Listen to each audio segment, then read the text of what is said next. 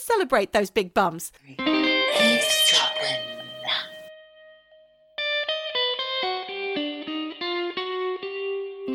Hey, Michelle. Hey, Geordie. How are you? I'm all right. How about you? I'm great. I don't know if you can see, but I'm back in the robe. Looking good in the hood. The robe with the hood. In the terry toweling robe. So, Michelle, here we are. You're Michelle and I'm Geordie. And anybody listening to us right now, well, you're eavesdropping on our conversation. But actually, we don't mind, do we, Michelle? No, we love it. We encourage it. We do, because that's what it's all about. That's right. We also encourage our eavesdroppers to get behind us. We've got loads of things coming up, including a podcast award. Yep. So we don't know if we're actually going to get through or not, but if we do, we'll give you all the information so you can vote for us. We need to be nominated first, but once that happens, we will be putting the screws on, so to speak. Yeah. We also encourage you to, if you love what you hear and you want more, we'll give you more, but only at Patreon, where you have to pay a little bit of money. Not very much. You can give us a tip even. You don't have to commit, but we will be providing you with more content and eventually merchandise from Patreon. And that address is www.patreon.com/eavesdropping. Is that right, Michelle? Yes, I think it is. Did I actually get it right? You Wow. did. Well done. I can't remember words anymore. They've all gone out of my head. I literally can't remember anything. I actually had a wild weekend. Oh, Drank way too much. blimey. I actually feel like I've lost a lot of brain cells. All the ones that were left. Yeah, all the good ones, all the ones that were that actually meant something. They've gone. I forgot my suitcase. I forgot this and that and the other. It was, terrible. Well, I won't be inviting you to join my pub quiz team. That's for sure, Michelle. You'll be just a waste of space. I'm a liability. What's worse, I've never been good at pub quizzes because I've never had any memory. So let's talk about stuff, Michelle. What's interesting in your life right now? Absolutely nothing. Really? You just said you went out and had a great weekend. See, I can't remember. I can't What? remember what's good in my life. That's an issue. No, everything's good in my life. I was just thinking more about you had tantalized me with a shout out. I've got a friend here, a friend of both of ours, from Australia. Her name's Ren. Now, Ren spent many years in LA and then she moved back to Australia, which I've always found fascinating because obviously I have spent numerous years in the UK and have never moved back to Australia since I was 19. So that to me is very interesting. Ren, though, while she's been here, she's been making that famous cheesecake that we used to sing songs about way back when we were teenagers. She was famous. She'd come around to our group houses with her cheesecakes and tiramisus. Oh, my God. And she's been making them here and teaching my little boy how to make them, which is even better because that means when she goes, I've got a little sous chef there who knows how to make all this stuff. Fantastic. Amazing. But Ren actually likes things that are macabre and she also likes to laugh as well. So she's been regaling me with a lot of stories. Oh, crazy ones? Well, ghosty stories and macabre stories. She's given me loads of extra places for us to research. It's never ending. It's fantastic. She's a font of knowledge. I'm excited. I'm excited to hear what's coming up. Yeah. Well, actually, what Ren did for me this week is she assisted me with the research. So there is a massive shout out for Ren, and possibly Ren might need even her own jingle at some point because she's completely helped me shape this episode. She's also gone and asked friends of hers for stories, and I'm going to tell you some of those in a minute. She's just been brilliant. So this episode is brought to you on behalf of our new researcher, Ren. Irena Kanö. Oh, amazing. Yeah. I'm really excited. Well, she told me a story about when her dad passed away. Now, like Ren, I have just cared for my father-in-law, as you know, who died last year after a 2-year-long bout of, or would you call it a bout? I don't think you'd call dementia a bout. I've had a bout of dementia. I don't think that's how it works. He had dementia and eventually succumbed last year while I was with him, my kids, myself, my husband, whose father it was. Now, when Ren was in the very same boat, and as he died after his dementia, she was holding his hand at the time. But in the, I think, days, weeks after her father passed away, she was in the family home. So remember, she'd moved back from LA to Australia to be there for Dad as he had his dementia. Eventually, she started getting a little tap on the window in the morning. She'd look out and it was a little black bird. She thinks it's one of those native Australian, like mini magpies. Now, magpies are different in Australia because they're black and white. I think here they're black in the UK. She called it a peewee, and I'm not 100% sure what it is. But this little tiny black bird would come and sit on her bedroom window, tap, tap, tap, tap, tap, tap every morning. Yeah. After a while, and she'd never seen it before, didn't do it to anybody else in the family. So after a while, just her, after a while she started saying, "Oh, hi, Dad. How are you doing today?" Like she'd start talking to him, just like it was her dad.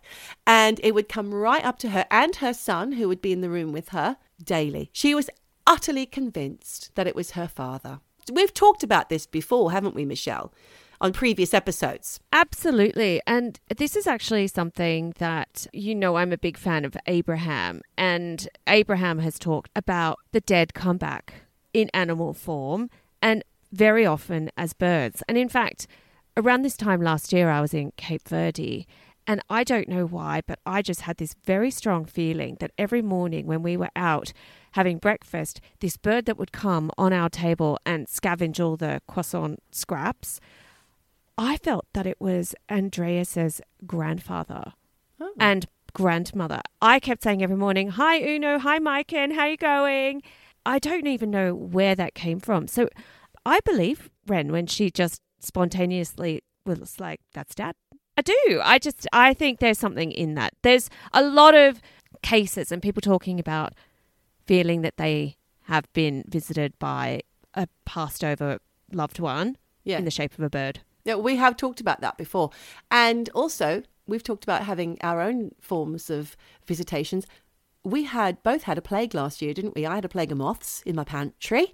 You had a plague of ants in your garden, was it? Your garden? Yeah, it was in the garden. Yeah, absolutely. So animals, they've got a lot to teach us. And I think maybe Tamira the Modern Mystic's got something to say about that. Well, she does, because she told us what the moths meant and the ants meant, if you remember. But I wonder if she's got any thoughts on the bird.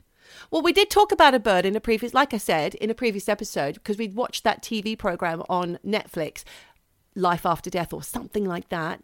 Afterlife, not even that. That's Ricky Gervais. That wasn't it. So the bird, I talked about the bird that kept coming back, and they said, "This is our mother. This is our mother." And it was coming back and it flew and it sat on their head. This reminds me of another story that our Ren told us. She used to work with a man who's an actor. His name is Brian Cox, not Professor Brian Cox. Oh, not the scientist one. No, and not related to Tom Hardy Cox. Nothing to do with him, the famous British actor who played Charles Bronson, the murderer. And he's in Peaky Blinders as well, which we talked about a few episodes ago. Yeah. So he's married to a lovely lady called Nicole Ansari, who gave permission for us to tell this story today. So she had a very similar story to Ren's. When Nicole's dad died, and it wasn't that long ago, she told Ren a very similar story. Her dad, who was Iranian, and it's traditional in Iranian culture for the body to be lying out, very similar to the Irish way. They're lying out and the family will visit and say pay their respects, say goodbye, while the deceased family member is lying there, not open coffin. I think they're probably just lying in bed. I don't know. I have no idea. Anyway, the family were paying respects, and I think Nicole and her mother and other family members may have been there. Maybe it was just Nicole. But before her dad died, Nicole asked him, "Please, Dad, show me a sign from the other side. Show me that, you've passed on, that you're safe." And that you're okay. Yeah. I think Nicole has beliefs in that realm as well. So as they were sitting with Dad in the time after he passed away, a little robin redbreast, not native to, I think it was Germany. I think Nicole's from Germany and she has Iranian family, not native to the area, flew in through the window and sat between photos. Like, this bird came inside, number one. That's weird. Number two, it sat between some photos that were in the room of Nicole's grandparents. So her dad's parents, her mother and father. The bird sat between them. So she's thinking, as if to say, I'm the son here. Exactly. He's sitting there. The little birdie's sitting there. Then the bird flew onto her deceased father's head and sat there. What? Oh my God. Oh, holy shit. And she is completely convinced that he's showing these. You wanted a sign? Here it is. Here it is. Here it is. I don't think you can get clearer than that. I mean, No. if you believe in that. And it's comforting. It's comforting. So why wouldn't you believe it? If you want to believe it, I say go ahead. I mean, she asked for a sign. She got a sign. I mean, I'm sorry, but when birds come in through a window, they are normally completely freaked out. They're hitting windows. They're hitting their heads on ceilings. They're very disorientated. This bird made a beeline, went between two photos, went on the dad's head, boom.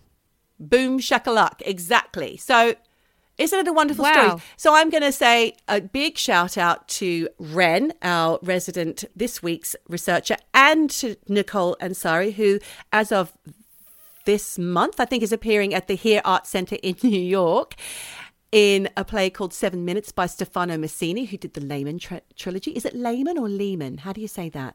Oh, I don't know. Yeah. Lehman? Lehman. It's playing here, I think, at the moment in UK. And she also has a web series you can see on YouTube called Messy that she directed and won some awards for. So everybody go and check that out. Her name's Nicole Ansari. And here's for you, Nicole and Ren, your shout out. Shout out. Shout out. You're getting a shout out. Absolutely amazing. Oh, thank you so much, Ren, for getting involved. It's been a long time since I've seen her. So hi, Ren. Hope you're listening. So, speaking of spooky ookies, I've got a story for you. And look, it actually connects back to an episode that we did before, episode 20 in season 2, where I talked about the case of Betty Cornish and how a psychic called Psychic Nancy Weber helped the police unravel what happened to her back in 1987. And if you missed the episode, basically, when Betty was found bludgeoned to death in her bed and the police had literally no suspects, Psychic Nancy stepped in, told them the name of the killer, where he lived, where the murder weapon was. It was amazing. So if you want to go back and listen to that episode, it's episode 20. Nice so one. I dug around because I have another case that Nancy was involved in. And this time it is the case of Amy Hoffman. And look, it's not too gruesome. It's a bit gruesome. But, I think we should do the obligatory trigger warning. I know, because we always get in trouble for not doing it early enough. If you don't like people dying, if you don't like death and murders, well, don't listen to the fucking podcast for one. If you don't like poo, we have taken that into account. We have reduced the amount of poo. I know, but you did say poo poo and wee wee last week. Did I? when we were talking about blue eyes. Anyway. Blue eyes? Yeah. Oh, blue eyes. Coming down. Not blue eyes. Blue eyes. Poo poo and wee wee. Can't you Poo take... poo and wee wee. It's all right though, isn't it? I was just laughing like, what, are we in kindergarten? Anyway, it was funny. Yes, we are, Michelle. We are in kindergarten, and that's how it's going to stay every day. Yeah. Yeah, Nan. So with this case, you've been warned. We are going to go back to 1982 when on November 23, 18-year-old student and cheerleader Amy Hoffman had just finished her shift working at her part-time job at a clothing store in the local Morris County Mall, but she never made it home. We knew where that was going. I had a feeling, yeah. So at around 9:35 p.m., she left her job, went to a parking lot at the back of the mall where her car was parked, said goodbye to a workmate before walking to her own car. And that was the last time anyone ever saw her. Now, according to reports, her car was found in the car park with the door open and unlocked with the keys in the ignition. Apparently, there was a witness who came forward and said, although they hadn't seen what had happened to Amy, they did notice that there was a white male sitting in a green Chevy parked just a few car spaces away from where Amy's car had been parked. Just sitting there, hanging out in his car. So for the next 2 days, the police searched for Amy and any sign of that green Chevy, but the leads went cold. And I'm just going to, preface this by, this was in the days before there was a joined up database of car registrations. You know, this is 1982. So you couldn't just punch in a car make and model and colour or whatever and get a load of matches. Go to the manufacturer and call them and say, give me a list of all of the cars manufactured between 1952 and 1986.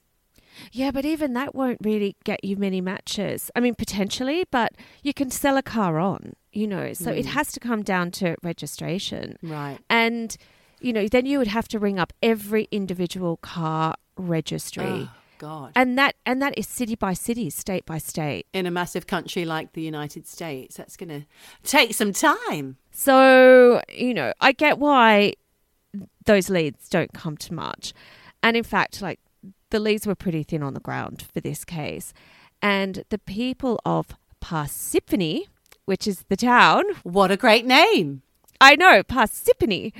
They were getting worried. And 2 days later, on Thanksgiving, psychic Nancy, who lives in a nearby town to Parsippany, she got a call from a woman who said, "My daughter's best friend has gone missing. Can you help?" Right. And Nancy, because I saw a video of Nancy actually talking about this case. Nancy's like on the phone. That's when these visions started to pop up. Straight away. Yeah, straight away. And like I said, I saw these clips on YouTube and she said she kept envisioning a woman's naked body, Trigger, covered in wounds. When she's talking about this case, I just want to say that Nancy just seems like a really normal person. You know, she's not flashy. She's not wearing purple. She's not all like Mystic Meg. Wait, purple? That's what, like, isn't that what all, mysticky people wear, you know? Scarves and purple. That's it. Not like wearing robes and, 25 rings on a finger. We're not stereotyping here, but... No, what? But what I'm saying is... Like, we are the gypsies that read the crystal balls. Oh, that sounds horrible, doesn't it? I don't mean it in that way. I just meant Nancy is like dead normal. She's just really Soccer down mum. to earth. No? Kind of... That's also generalising.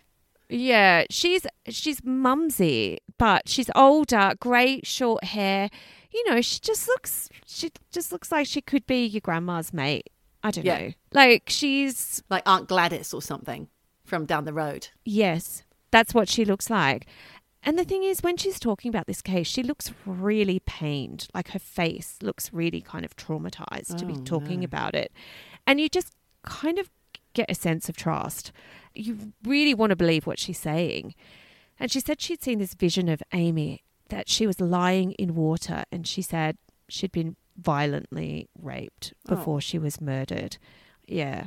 And look, to her credit, she said to the mum of Amy's friend on the phone, "Look, I can't discuss this with you. You need to either call Amy's parents or the police and tell them to call me."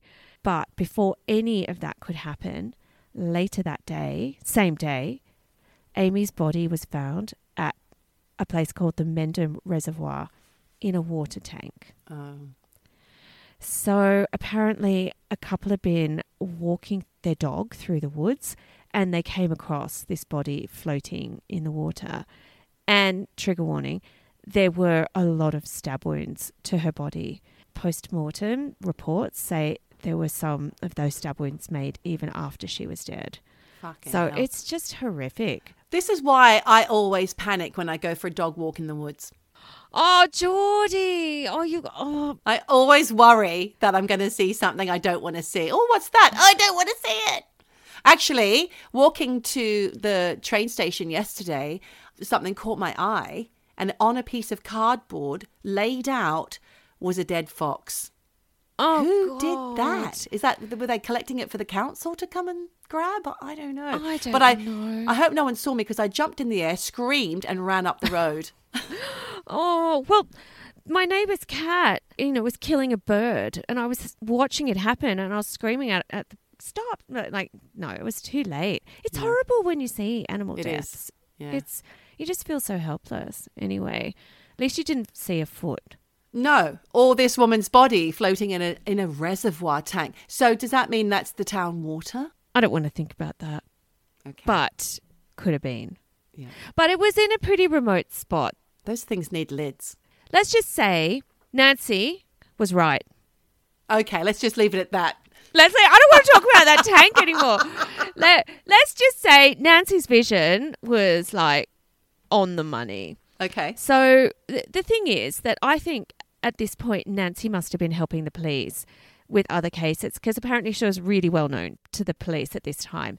And there was a guy called Detective Bill Hughes who knew Nancy but had never kind of, I don't know, rated her psychic ability or been involved in any cases that she'd been involved in.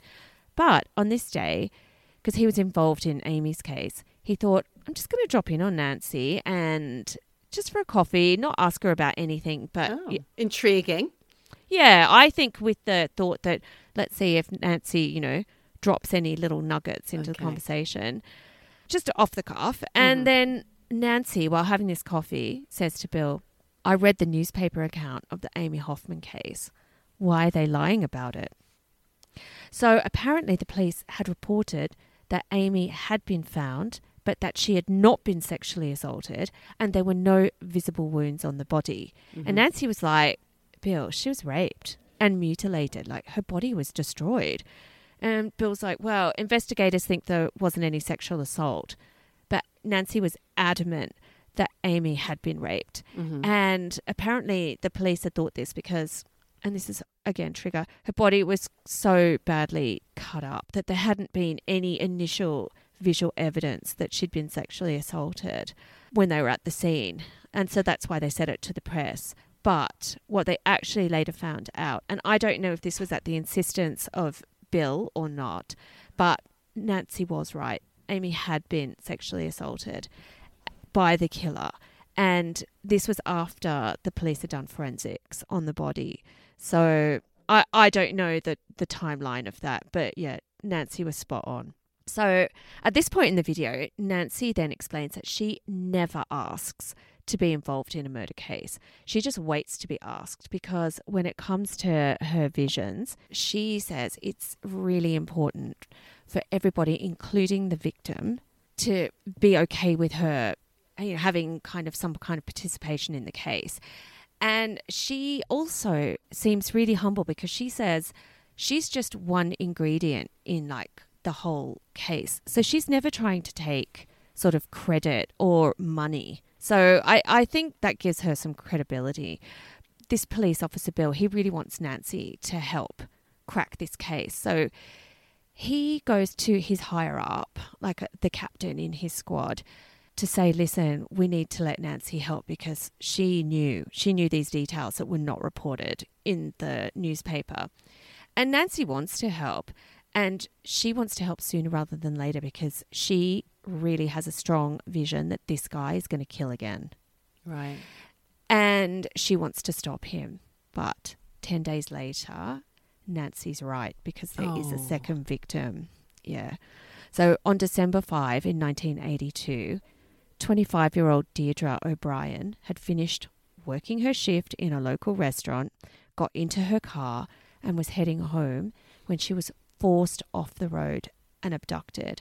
And she was stabbed repeatedly, taken to a trucker's rest stop on the side of the road, was thrown from the car and basically left to die on the Interstate 80 in a place called Allamachi Township. So, according to reports, the police had a feeling straight up that it could have been the same guy because, again, a green Chevy had been seen near the rest stop where Deirdre's body was found. And look, luckily for the police at this point, the killer hadn't been careful and he'd left tyre tracks in the mud at the rest stop. It's at this point that Bill Hughes thinks, I'm going to go back to Nancy and see if she has anything on this case. So Officer Bill, he decides he's got to rope in one of his, like, these higher ups. So Captain James Moore from Parsippany, he is a complete skeptic, but he doesn't shut down the idea when Bill goes to him about bringing Nancy in. Okay. Because, you know, he's like, it's all a bit scammy using a psychic. But then he was like, fuck it, why not? If it sheds light, yeah, absolutely. Yeah. And he was like, there's nothing to lose. Let's give Nancy a chance. Officer Bill Hughes and Captain Jimmy Moore, we'll call him Bill and Jimmy. Okay. They go round to Nancy's place, and Jimmy asks Nancy just to repeat what she'd said to Bill about the newspaper article being incorrect when it came to Amy. At this point, he was kind of really impressed with her because, you know, she seemed really down to earth. And he said to her, how do you get this information? And she said, I just see it. I don't know how and I don't know why, but she's like, I really want to help and I don't want you to give me any information, but I want to go and help you with Deirdre's case. So they went to the scene of Deirdre's abduction. And at this point, remember, nothing had been reported about what had happened to Deirdre. Mm-hmm. They also took her to the scene, Amy's murder as well. And she said that when they were going down the road, first of all, to Amy's place of like discovery, where they discovered her body, they went down a road and she said she could feel she was coming to the end of Amy's life, as if the energy of the road just got darker and darker the closer they got to where she was murdered. It was like the road had this really dark energy of anxiety and panic. So they took her first to like the woods where this reservoir was. And apparently there was like 12 acres of woods and they were giving her no clues. And she went straight to the spot where Amy was found. And she's like, that's it. This is where Amy was discovered. I was actually a bit confused by this when I was watching it because she was talking about this spot on the ground, but she'd also said that Amy had been discovered in water. So I don't know. Right. I don't know if she was murdered and then chucked into the water. Right. But she was like, this is the spot where she was killed. But it transpired with the police and they agreed. They were suitably impressed by the information. Yeah, they were. And Officer Bill was like, he's on camera saying, yeah, she could have gone anywhere, but Nancy went directly to the spot. Mm-hmm. So they were like, yep, she's on. And then Nancy's there saying she started getting all of these visions and she's down on her knees, like putting her hands on the ground and stuff. She said, through her came the last words that Amy said before she died. Chilling. Yeah, she was begging, please don't kill me. Oh, God. And she said the killer was enjoying the murder. Because of this, she said that Amy didn't know how to get through to him just because, you know, like begging all of this stuff was not going to get through to him because he was enjoying hurting her. And so, yeah. And then Nancy said she started getting loads of visions.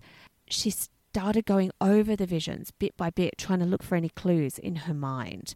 After they left the spot in the woods, Nancy was like, immediately these things started coming to her. And she was like, this guy, the killer, he's of Polish descent. Whoa. Yep. He was born and grew up in Morrisville, but he's been in Florida. He's been in jail for murdering someone, but they've let him out for early parole. And then she's like, his name is James and his surname begins with a K. And she's there saying like K-Vich. It's something K-Vich. She doesn't know what those middle syllables are, but she's like, this guy is sick and he's going to keep killing until he's caught. And, you know, sadly for Amy, this wasn't like a crime of passion and it wasn't like he'd been stalking her and was obsessed. Wrong place, wrong time. Exactly. You know, he just went to that car park looking for anyone who was vulnerable. Yeah, really sad. And then Officer Bill and Captain Jimmy, they were like, fuck, this woman knows her shit. And the thing was, she hadn't been brought in officially. They were just doing this off their own bat, talking to Nancy. So they were like, okay, we need to get her officially on board to help with Deirdre's murder. But first of all, they wanted to see what she had. So they took her to the truckers' rest stop where Deirdre had been dumped. She apparently, again, went right to the spot where the killer's car had stopped. And she was like, I see a truck and I see a trucker. I see a woman being thrown out of a speeding car. She's naked, she's cut, and it's a green Chevy. And then she's like, it's James. It's James who's driving that car. And then she apparently was completely on the money because then she also said this guy James had taken her to the lay-by, which is normally like really deserted. And apparently she was getting these visions that he was kind of pissed off that there was a truck there. And that's why he panicked, threw her out of the car. Now, apparently Deirdre had been thrown out of the car, was naked, and was alive at this point, just barely. And she had enough strength to like crawl to the trucker and beg for help. The truckie apparently got on the CB radio because obviously this is before mobile phones. Yeah. And he managed to get hold of the police, who eventually got there, but it was too late. Deirdre was already dead. Oh. Yeah, I know. Really sad. Bill and Jimmy were like fucking gobsmacked because she was telling them stuff that no one could possibly have known because those details were not released to anyone. But also, no one in the police precincts, aside from a handful of investigators, knew anything about these details. Yeah. So they were like, yeah, Nancy's the real deal. She said she kept getting these visions over the next few days, going back to the name James. And then she came up with more. She's like, right, he's 5'10". He's slim. He's got a long nose. It's narrow and thin and dark eyes. And then she gets another flash and it's about his brother. And she's like, this guy, he works with cars. I see him working with cars. I don't know if he works there or if he owns a garage, but yeah, that's where the killer got the car from. Okay. And then she gets his other flash where she's like, this guy, this killer, he lives in Morris County, which is the next county over. It's coming thick and fast. Yeah. And she's like, all the cops there know this guy. You know, everyone knows this little fucker because he's one of these kids that have been in and out of trouble for years. I actually read a different interview where Nancy had apparently said to the captain of police in Morris County, listen, you've got an officer whose name begins with a C, a surname. And the guy's like a real skeptic and he's like, yeah, right. Well, I've got two officers whose surname begins with C. And she's like, no, this one has a hard C. And he's like, do you mean Costanza? And she's like, yes, that officer has ticketed that murderer. And if you ask him who this guy is, who's been in and out of trouble, he's going to know. The captain was just like, yeah, whatever. Didn't act on the info because he was just like, yeah. Thing is, Nancy was 100 on all of this info. She's got the guy's name. She's got a description. But the thing at this point is, Bill and Jimmy were like, fuck, we're going to sound like crackpots if we go, but we have to talk about this. It's the strongest lead that they'd had so far. Yeah. Like I said, they went to their higher ups and no one was having any of it. They just didn't want to have a bar of Nancy. And they actually tried to take her into the precinct and they wouldn't let Nancy in. They're like, that woman's not welcome here. She was just like, come on, this guy, he's a serial killer. He's on the loose. And people were starting to freak out with having 2 deaths. The thing is, they kept hitting a brick wall. And all the time, Nancy's like, it's a Polish guy, you know, called James. He's in Morris County. Like, go find him. So Nancy decided to take things a little bit into her own hands. She decides to get some of her psychic students together and they create this psychic prayer circle. And they say to like spirit, light, whoever, if this is part of the spiritual path that is going to be of benefit to all concerned, please let the killer feel the pain and suffering that he has inflicted on his victims. Literally, she is asking for him to be stopped by being stabbed or cut or whatever he's doing to his victims. Right. She's saying, do it back to him. Yeah. Divine intervention. Exactly. Then, that night, a guy gets arrested in Morristown because turns out a dude had called the police claiming that a dark-haired woman had run him off the road and had stabbed him in the back. Oh, my goodness. So the police went round to this guy's house to take a report. And then when they were there, they noticed green Chevy in the driveway. Oh, so they got him. Bang to rights. So they were like, fuck, okay, let's do some, like, a few checks on this. Totally matched the description of the killer's card. So they called forensics, check out the car. It matched the tire print to Deirdre's murder scene. So Nancy is on the fucking money. Then the name of the guy who had claimed he got stabbed, James Kadadovich. Wow. His brother was a mechanic. Yes. And he had lived his whole life in Morris County. He'd been in and out of trouble. He had moved to Florida. He had been in prison for killing his roommate. And then when he was in prison, he had killed his cellmate. Oh, my God. And they let him out on parole? Well, he got off the charge because he said it was self-defense. But yeah, they let him out early. And so that is it. Like, tick, tick, tick. Nancy got everything. Go, But Nance. Oh. the last thing I just want to mention is about Yeah. this case. You know, Nancy has this theory that the dark-haired woman was actually her spirit running him off the road. Oh, so there was no woman caught. No. She was an embodiment of a spirit that all her psychic pals had conjured up. This is what she thinks. I mean, you know, What? if that's a supernatural twist, that's up to everyone What a else to twist. decide.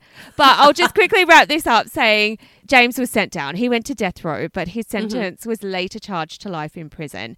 And he is still alive and he's still in prison. Oh, God, Michelle, that was something else. Incredible. So there you go. Where do you go? There you go. So there you go. There you go. You know, it's funny, Mish, because I forgot to mention earlier at the top of the show that I did have a close call with death this week. What? What do you mean? I did. I believe that I did. On Monday afternoon, Ren's here, doing a lot of talking. We talk a lot. And I decided I'd run out of time. I needed to post something at the post office, and I work on a Tuesday, so it had to be that afternoon. It was about 4 or 5 o'clock in the afternoon, and I was exhausted post-COVID. So instead of walking the 5-10 minutes to our local post office, you know, the shops, Yeah. I got in the car and I drove up there, which took much quicker. So I got there, did my posting, got in the car, came back just outside your favourite bus stop, the Lifeline, we call it, Yeah. was a turned over big black van and on the side of the bus stop, and a littler car, like a small Polo or something, that was also on its side, smashed into a lamppost with a man sitting outside it. Clearly he's hurt himself, half his clothes are cut off. He's got a broken leg. The other bloke, turns out, was out of the car. I'm winding the window down, trying to get past it, saying to people who are taking pictures of this, has No. anyone called the police? Has anyone called the ambulance? They're like, I don't know. Filming. I thought, hell. oh my God. So I went back and I grabbed my husband, who is medically trained, and went back to see if we could help. But of course, by then there were 4 or 5 fire brigade fire trucks and 2 or 3 police, and they were starting to tape up the scene. But I did speak to another neighbour who said, the next avenue up from us, you know, because we are one of about 4 or 5 avenues that come off the main road. Yes. The next one along, this young lad in the little Polo had been speeding. This guy came out at such a speed, he hit the van, sending the van onto its side, sending the little Polo with the young man who, by the way, I assume he stole the car. He didn't have insurance. He didn't have a license. He didn't seem to Right. own the car. Spun up in the air and landed up again on the pavement up against the lamppost. That's possibly where I would have been standing. Oh my God. If you had been walking, you could have been hit. How no one was killed, I have no idea. That's that. Fuck. You were meant to be in the car, not. I was meant to be lazy that day Yeah, Jesus. for a reason. Because I never would walk to the bloody post office. Only 2 minutes. Going back to what I was saying before, I mentioned the wonderful actor Brian Cox. Shout out, Brian. Hopefully he's listening, because he was in that show Succession, What We Love. We love that, don't we? Oh, he's the dad. That's the dad. Oh my God. I was thinking, why do I know the name Brian Cox? He's the amazing dad, the Yes. scary patriarch. So scary. Incredible. And we love Succession despite the fact that we have no idea what's actually going on. But we enjoy it, don't we? We love do. the characters. They're great characters, all of them. Tom Wams, Begams. And of course, our favourite, which is Kieran Culkin, Roman. I know. Yeah? He's such a sleazy little, lovely, skinny thing. Oh, slightly sexy Well- in a creepy way. It kind of segues into this next story that I'm going to tell, because I have just you watched one episode with me on Netflix. It's called Life After Death, with Tyler Henry, who looks like Macaulay Culkin. So that's my segue. Slightly awkward. Tyler Henry is a psychic medium. He's the Hollywood psychic medium. In fact, Michelle, I don't have any murders for you today. I've just got Hollywood psychics. Oh, great. He's got a TV show called Hollywood Medium, also in addition to this Life After Death. And it's called Hollywood Medium with Tyler Henry. He's written 2 books. On the show that we watched, which is Life After Death, he opens up his books to regular people rather than celebs. Oh. So he starts working down his 300,000 people waiting list around the US whilst simultaneously researching his own mother's insane heritage and backstory, which is another thing altogether. Well, I'd love to be on that waiting list. I'd love to have Tyler, give me some inside info. But anyway. I'm sure you would, but you might be waiting a while. But let me tell you a little bit about Tyler Henry. He first realised his ability at 10 years old when his grandmother was unwell with cancer. He woke up one night and knew she was going to pass away. And he describes it like a memory that hasn't happened yet and a knowing of what's to come, which I think a lot of psychics say that's the feeling that they get. So as soon as he mentioned it to his mum, they almost immediately got the phone call that Gran had gone. She gone. Yeah. Later on, he noticed that these memories started evolving into visions that would occur at all sorts of inopportune moments, like when he's at school or on a school trip or whatever. And eventually poor little Tyler, who's also openly gay, but maybe wasn't at the time as a child, was bullied. So he had a terrible time at school and he ended up leaving early. And he started working, using his talents as a medium, working above a Chinese restaurant, giving readings. And he actually revisits this Chinese restaurant in the show Life After Death. Okay. And he says something about smoke. And the next day, and it's filmed, it fucking burned down, Michelle. No. Oh, yeah. God, he's really good, isn't he? As long as no one from his production team went off and flicked a ciggy in the wrong direction. Let's just say that. Let's just say, yeah. So his first appearance on TV was giving a reading to a Kardashian. I don't know which one because I don't know about those people. I know they exist. That's about the extent of it. I know they have large derrieres, and that's great. I've got one. Let's celebrate those big bums. Anyway, it was on their reality show in 2015. He was on there. And then after that, the success of that was his show, Hollywood Medium. He says his sixth sense uses all the 5 other senses as a way of communicating. So he's primarily clairvoyant, which means clear sight. So that's how he gets his information, which is visually. He feels like he's a blank canvas and that people on the other side paint the picture. But if you've ever seen him, he's also scribbling at the time. He seems to scribble as he does the readings. And those scribbles, you look at it, they actually don't mean anything. He's literally just scribbling, but it's like that enables him to channel. Yeah. Yeah. So he says that the spirits use him to paint these pictures in his mind, but there are times when he physically feels things, like he notices a smell or hears a voice. Okay. And actually quite often after these readings, he's absolutely exhausted and sleeps for ages. And at the end of the TV show, spoiler, he suffers from a collapsed lung. Right. So it's actually having a really detrimental effect on his health. I mean, they do say you have to get rid of all the bad juju energy, don't you? You have to shake it off. Yeah. So this is from a website called 2Fab. Tyler says, I don't really want to know anything about my client before a reading because I don't want to be biased or have preconceived notions, which must be quite difficult, Michelle, when he's doing celebrities, because you're going to know a little bit of something about them. He says, I want to come in as a clean slate. When people see me, I encourage them to really give me as little information as possible. If a medium is authentic, they shouldn't have to ask you a ton of questions. For me, it's really important that I say what I am seeing before I ask any questions. That's brilliant. And his producers back that up by saying, we're very secretive. We don't tell Tyler anything. We never let him know who he's going to read. It's never written down anywhere. Code names are used. And he doesn't know who he's going to read until he opens the door. And that's the reality. Yeah, we saw that. They show a little bit of that on the show, don't they? That he's like, I don't know where I'm going, but I'm getting a feeling of a grandma or whatever.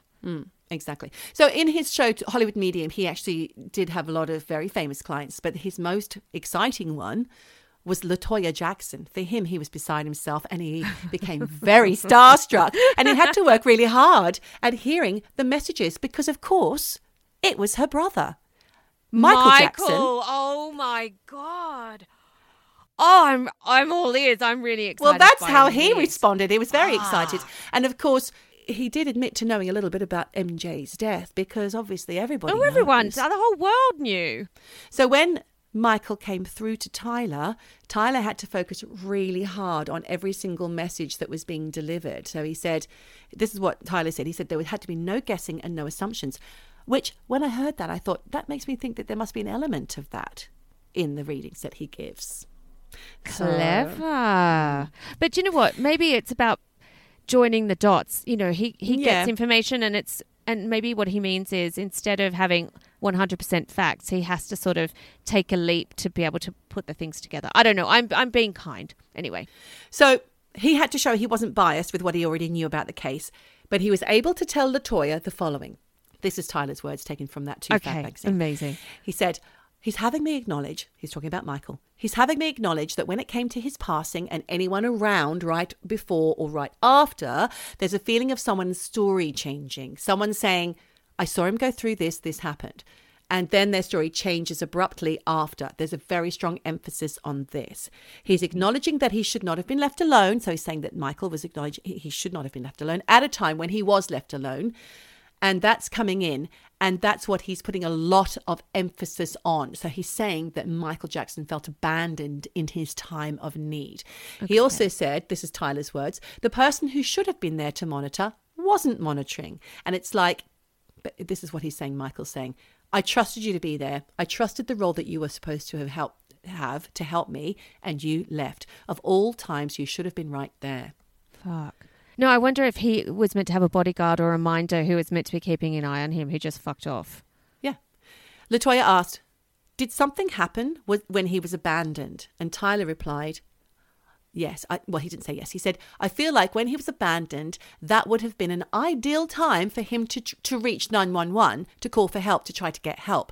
At this time, he realized something was wrong while he was alone, and that's when he was conscious and realizing there was something wrong here. I just don't feel like he had someone to say, hey, I'm having a medical emergency. Something's happening to Tyler. So after I realized, okay, there's something wrong going on in here. There's this feeling of, oh, this medication kicks in. Sorry, it doesn't seem to make much sense, but I'm just saying what he said. Word for word, yeah. Word for word. I suddenly so he's saying Michael feels he's suddenly become affected by this medicine and it all happens very fast. The Wikipedia page for Michael Jackson's death says he had died of an acute propofol and benzodiazepine intoxication at his home in LA. He had a personal physician, Dr. Conrad Murray, who said that he found Michael in his room, not breathing, with a weak pulse. So he administered CPR, which didn't work. His security then called 911 at some point, and paramedics treated Michael Jackson at the scene, but he was pronounced dead at the hospital.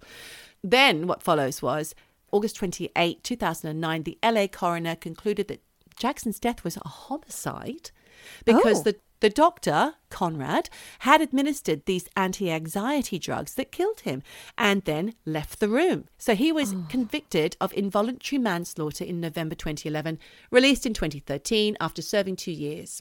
Time off for good behavior. That was the story. Afterwards, LaToya said, I think what hurts more than anything else is not only was there a need for someone to be there for him, but there was a trusted person, a person that he trusted. She said that twice.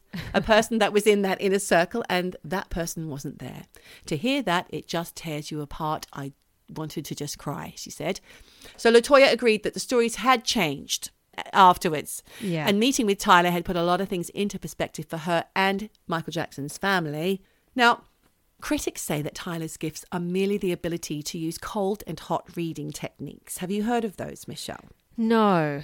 This is why he strives to focus on the information that can't be researched or Googled. Yep. Things like inside jokes and sentimental pieces of information that only families really know. Mm-hmm. So cold reading techniques are used by psychics, fortune tellers, mediums, mentalists. Think Darren Brown.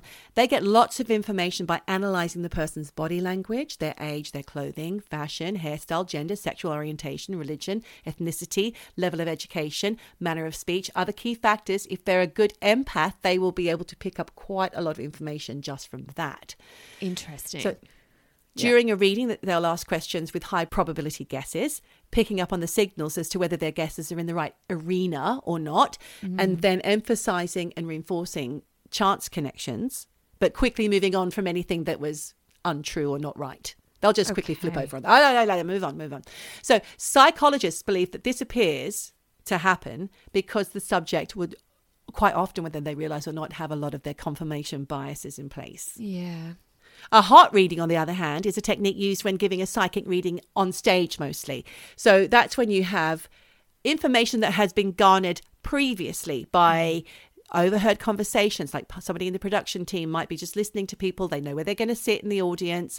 No one knows that this is going on. They're just an usher or just somebody saying, oh, you can sit here, and then listening to them saying, oh, I really hope that he talked to me about my dead grandmother later on or whatever, and they'll take Yeah. this info and come backstage and give it surreptitiously to the psychic or the person on stage. And that person being read won't know. So the hot reading is basically charlatan. Set up. Yeah, it's a setup. Okay. Going back to our guest researcher this week, Ren, she told me about a medium called Fleur. Medium Fleur is her name. So if you want to get a reading from someone, Michelle, I think Medium Fleur would be the one, because she's another Hollywood psychic, but she seems to be the real deal. Go on YouTube, have a look. Okay. This is from the Daily Mail. Fleur Loisink, I think she's of Dutch heritage, but she lives in the States, previously was a trainee doctor who'd been working and has been working as a medium for the last 10 years, but she still feels slightly skeptical about her own abilities. Right. Like Tyler Henry, her gifts began as a child, and she also saw her great-grandmother and great-grandfather, Marie and Harry. They would often appear to her as a child and just bicker for hours. That's no fun. Until eventually, Fleur told her mother she would like these two people to stop arguing. Now, this got Mum's attention, and she asked what the names of these people were. And when Fleur said Marie Che and Harry K, that was their nicknames. Marie was Marietje, and Harry was Harrietje, and they're common Dutch shortenings for their names. Right. At this point, Fleur had not even known their names, let alone their nicknames. Right. As she grew up, the sightings became less frequent to the point where she actually thought that she had been imagining them. So she went off to uni and studied neuroscience and studied to be a doctor. And like I said, Clever. she convinced herself that this was just a phase in her life. Yeah. So during her studies, she became very ill. Doctors couldn't figure out what was wrong with her. And her desperate father decided, without any other place to turn, he said, look, I'm just going to book you into an appointment with a psychic. So he did this. And the psychic told her, you are a psychic medium. You're not living your purpose. And if you don't, your body will become very ill and you might die. Whoa. You're not doing the right thing here. You're supposed to be doing this, not that. So go off and do it. Body's rejecting what she's doing. Oof. So she's confused. She's scared. She's angry. She thought she would put the whole thing to the test. So what she did after that reading was she began to give free readings, which she did so by phone, and the clients were only allowed to answer yes or no. So Fleur would record these sessions, and afterwards she would analyze them by scoring herself when she'd listened to the recordings. Every time she got a correct fact, every fact that she mentioned got a score, and the score convinced her, because it was so high by the end, that she could actually do this. Yeah. She might just be a psychic. So around this time, she wasn't really advertising it, but a close friend knew. And she had come to Fleur and asked if she could help with her aunt who was in a coma in hospital. Oh. So Fleur did so reluctantly, but she told the friend that the aunt had a lot of pain in her left lung, and it seemed that there were teeth in her lungs. What? Which is it's a bit queer, isn't it? What? She Now- swallow the dentures? Well, the family of the aunt thought this information was dodgy because the aunt had fallen into a coma due to diabetes that hadn't been properly treated. So no mention of lungs and certainly none of teeth. Yeah. Seemed a bit far-fetched. But, Michelle, you were accurate, because later it was discovered that when she fell into the coma, she had swallowed her dentures and they had lodged in her left lung. No. Oh, So you were my right. You're psychic. You are the I'm psychic here. I'm psychic Michelle. Psychic Mish. That's me. How do you do it, Michelle? Oh, I don't know. It's a gift. It's a gift.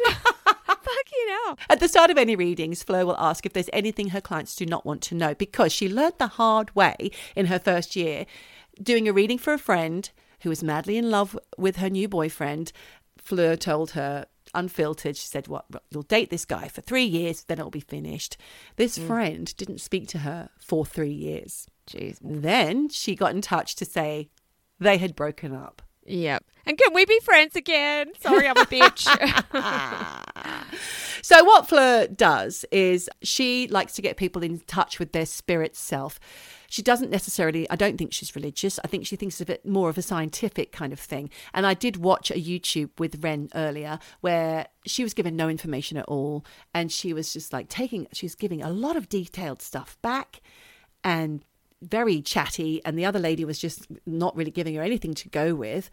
She calls herself a channeler or a translator. Yeah. And it was incredible watching her receiving this information from the spirits. As she did so, she'd say thank you and then say the stuff. I'm going to put loads of link to Psychic Fleur in the show notes because she sounds amazing. But ultimately, Michelle, real or fake, does it matter? If these people who are getting the readings always feel catharsis afterwards, how can that be bad? I hear what you're saying, but equally, if it's fake, then you just feel duped. If I went to a psychic and I was like, oh my God, that was incredible, that person was right on the money, and then I found out that I'd just been, so it was all a bit hoaxy, I would feel quite betrayed. So, but would you feel that if you were in the moment getting a reading and they're saying, Michelle, right, I see that you wear a white robe an awful lot. I see that you live in the mountains. Stuff that they wouldn't necessarily know about you. I mean, if they listen to this podcast, they'd know all of that. I know. But things that maybe they don't know and they said stuff, or little things that you had done as a child that you haven't told anyone, or nicknames from your mum, or things like that. I mean, obviously you've got a podcast where you tell everybody all of those things. So nothing's going to be sacred. If you do go to a psychic, if they really want to know, they'll find out. But I think if you have lost, say, for example, the one that we watched, Ren and I, it was a YouTube video of a woman who had lost her daughter, and it was heartbreaking. You could see the pain on the woman's face, but she didn't give anything away. And Fleur, tick, tick, tick, tick, got everything. Yeah. Where the parents were standing as the daughter went away, the final words that were said from the parents, how the mother had gone on to help people with the same kind of encephalitis or whatever it was that she had died from. She got it all right. So I'm going to flip that question back to you. Do you think it doesn't matter if it's real or fake? I think if somebody is experiencing pain of loss and grief. Now, I am, as you know, studying counselling and currently doing loss and grief. We've just discovered that there is a process. You know, we know that there's a process, and if you skip any of the steps in the process, they don't have to be done in a linear way. But if you skip any of those steps, that process is going to take a really long time. And ultimately, you want to not get over the person's death, but you want to be able to live with it. You need to be able to live with it because you have your life. You need to keep going. You know, you might have children, you might have people relying on you, and you need to be present and show up. And for your sake, live your life. So this process is important for that. Of course, you're going to miss your loved one. But for some who just can't, if it's that deep, if it's a child, if it's, you know, your soulmate, it's going to be difficult. So I think if the other ways aren't working, or if it's been some years and the pain is just too much to live with, getting a message from them, getting an affirmation from them saying, Mum, I heard you say you love me and I love you too. And don't you worry, I'm here and I'm waiting. I know it's been years, but I'm waiting for you. When you come, I'll be here and we can be together again. No matter what you believe in your everyday life or philosophy, whether it's religious or not, then I think that can be a good thing, can't it? I mean, that's what religion is for, ultimately. It's some sort of hope for us little meaningless human beings in our meaningless little lives. Yeah, I mean, I can see how people will take comfort from that, for sure. And I think it's sometimes what triggers people to just be able to move on. I don't know. I still feel like if I knew it was fake, I would feel... Well, if it was dodgy... Yeah. Well, far out. That is absolutely amazing. I love the sound of Psychic Fleur. Thank you so much. And thank you for your horror story about all the murders. It was Lovely. a horror story. It was a psychic detective. But Nancy Webb is amazing. I'll put links to her as well. Wonderful. And thank you to Ren for your guest research this week. A jingle coming your way, Ren. Indeed, they write themselves. Oh, They do write themselves. Thanks, everyone, for eavesdropping on us. And you got to remember, Whatever you bloody do, wherever you bloody are, just keep eavesdropping. Eavesdropping. Eavesdropping. Dropping. Eavesdropping. Dropping. Eavesdropping. Eavesdropping. Dropping. Eavesdropping.